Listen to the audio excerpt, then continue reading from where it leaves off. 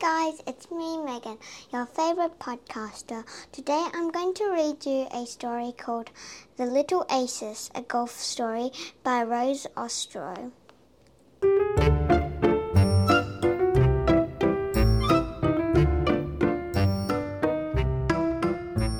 So the characters in this story is Julian and Ellie, and they're in the golf course. Julian and Ellie were playing golf in the golf course.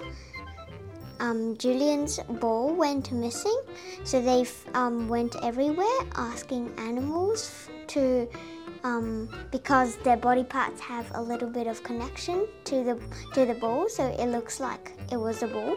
So they met a lot of animals, but then all of them said that wasn't their ball. But then in the end, because Ellie chipped his ball into the hole, they found Julian's ball in the hole, which means that Julian's ball was a hole-in-one. So let's have a look at the story. The Little Aces, a golf story written by Rose Ostro. Julian and Ellie were brothers who loved to play golf together. Whether warm or chilly, they played no matter the weather. On weekends, they joined their dad on the golf course, where they practiced hitting drives with great force. I think there's a bit of rhyme in this. Let's go on.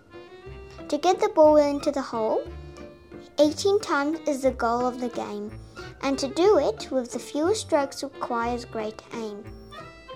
Once the boys finished hitting drives, they headed to the green to practice their putting before playing 18. During one of their games, Ellie hit the ball far and away. Both boys watched it go right down the fairway.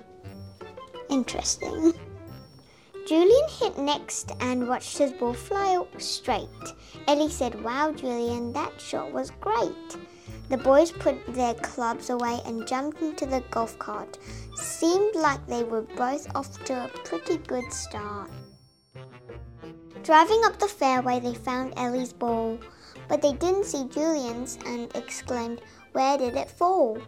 It looked like it went straight, so it should be right there. "We'll find it, Julian," said Ellie. "Please have no fear." The boys searched and searched, but nothing was found. "The ball is gone. Game over," they frowned. Suddenly a chipmunk ran by with something round in his cheek. "Catch him quickly," Julian said. "He's on his way to the creek." "Chipmunk, Chipmunk," Ellie cried. "Won't you give us our ball back? We need it to get our game on track." "This isn't your ball, boys. It's a bunch of acorns I'm eating. Now let me go on my way. I'm late to a meeting." Next, the boys saw a rabbit hop by in a hurry. He was grey and white and extremely furry. "Rabbit, Rabbit," they cried. "Won't you give us our ball back? We need it to get our game on track." "Why, this isn't your ball. It's my white bushy tail. But keep searching for it. I'm sure you won't fail." "There's our ball," shouted Julian, "in the nest atop that tree. We found it," the boy shouted with glee. "Birdie, Birdie," they cried, "won't you give us our ball back? We need it to get our game on track." "Why, this isn't your ball. It's my egg that's about to hatch. I hope you find it though, so you can get on with your match." Next, the boys saw a snake with a lump in his midsection. They kept a fair distance for their own protection. "Snake, Snake, won't you give us our ball back? We need it to get our game on track." "This isn't your ball. It's a mouse I just ate. And if you won't watch out, you share the same fate." "Look over there. I think I see my ball behind that tree." The boys ran over quickly to see. What they found was indeed hard and round and laying near the green on the ground. "I'm not your ball, boys. That's my shell you just saw. I'm Mr. Thomas Turtle," he said while extending his claw. "Could it be my ball?" is still up in the air?" Julian asked, pointing to the sky with great despair. Ellie looked up and saw a great big bald eagle flying high over the course and looking very regal. "Eagle, Eagle, won't you give us our ball back? We need it to get our game on track." The eagle flew down quickly.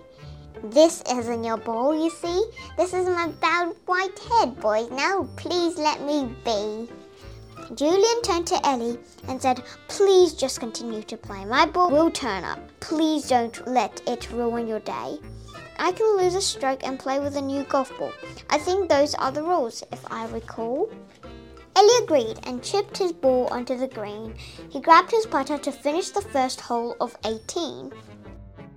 The ball went in and then they heard a loud tonk. When they looked in the hole, they got a real shock. That sound was Ellie's ball hitting Julian's in the hole. Julian quickly removed both balls along with the flagpole. "That's my ball. I must have gotten a hole in one. And here we thought my ball was gone." Julian and Ellie's dad was concerned with the boys gone so long. He drove around the course expecting them to be further along. He kept backtracking until he found them on the first hole's green and said, "Boys, I've been worried. Where have you been?"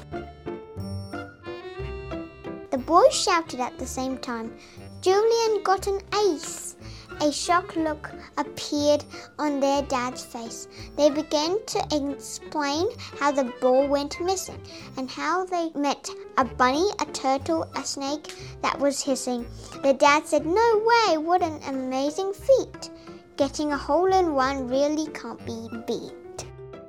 Dad lifted both boys up and spun them around and said, "I love the story of the lost ball that was found." Ellie and Julian jumped up from his arms and gave each other a high five. Then they ran off to the next hole, hoping for another amazing drive. The end.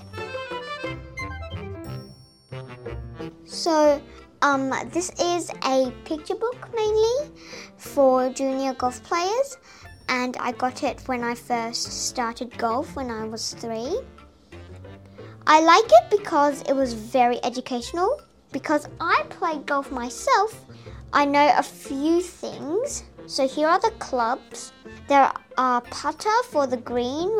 When you're on the green, you use this putter to putt it into the hole. And remember to use the correct force or else you'll miss the hole. There's also woods that you use between, like the end and the start, which is the teeing area and the green. You use between them. And you also use irons, and you use irons and woods to kind of move along to the green. There's also the driver, which you use at the start at the teeing area, which I will tell you about later. There's also tees that you need with the drivers because it kind of supports the golf ball and makes it a little bit higher.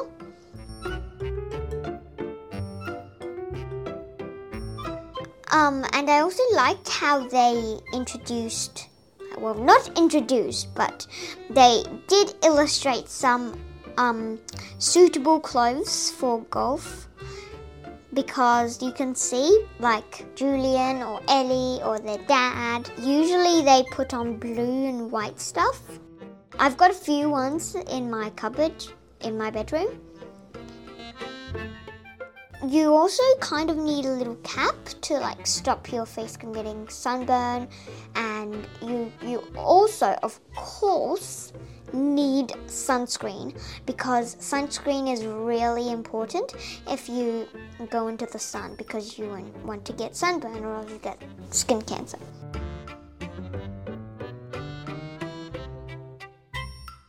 It also tells you, well, it also illustrates for you what the golf course looks like. There's a green for the putting that I just said just now. There's fairway, which is a kind of grassy ground thingy.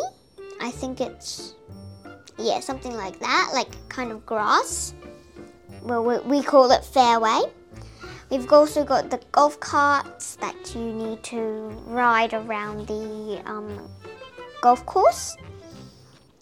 And And the bunkers, that it's just basically a hole with sand in it.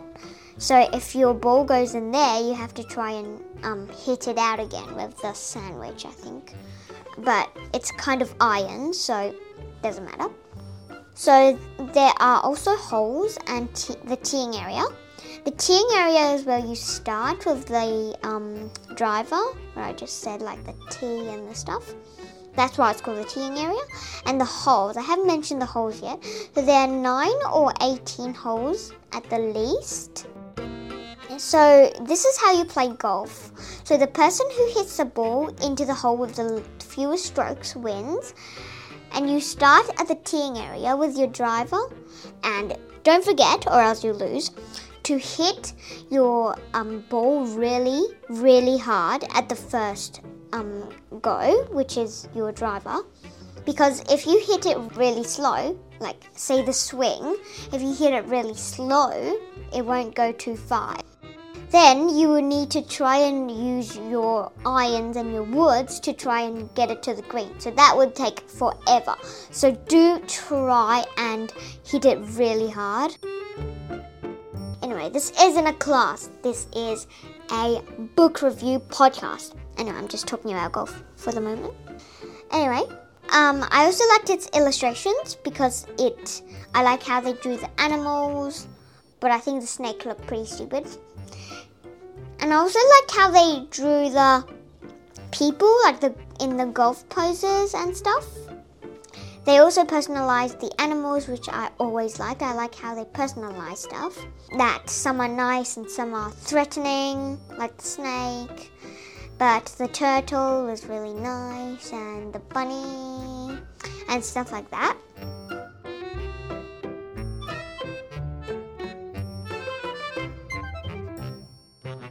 Something I learned from the story is that if you're disappointed by something because you probably couldn't find your favorite toy or favorite fidget or your favorite piece of Lego even, you still shouldn't give up in the end, because you might find out that something else which is good that you might want to happen. So Julian and Ellie were disappointed because they couldn't find Julian's ball. But then in the end they found it. It was in the hole. It was a hole in one. So you find things that you like and you miss by accident. If it happens to me, usually it's just like my favorite piece of Lego. Favorite piece, but I really like playing Lego as well. So say I had this really identical piece. It was really special. It was my favorite. But then it got missing. So I was searching for it. But then I still shouldn't give up, because if something good happens, in the end, you never know. So I would give a 10 out of 10 for the rating for this book. 6 stars, because it was like really educational, even though this is not a teaching podcast. 3 stars, because I like their illustrations. They were pretty good. I like the animals. I like how they talk. And I also liked how they personalized. And 1 star, because it was an extremely interesting storyline. And it was an amazing day at the golf course with you. So I hope you guys keep reading. Stay tuned with my podcasters. Make sure to check out all of my podcasters. And see you next time at the golf course. Bye.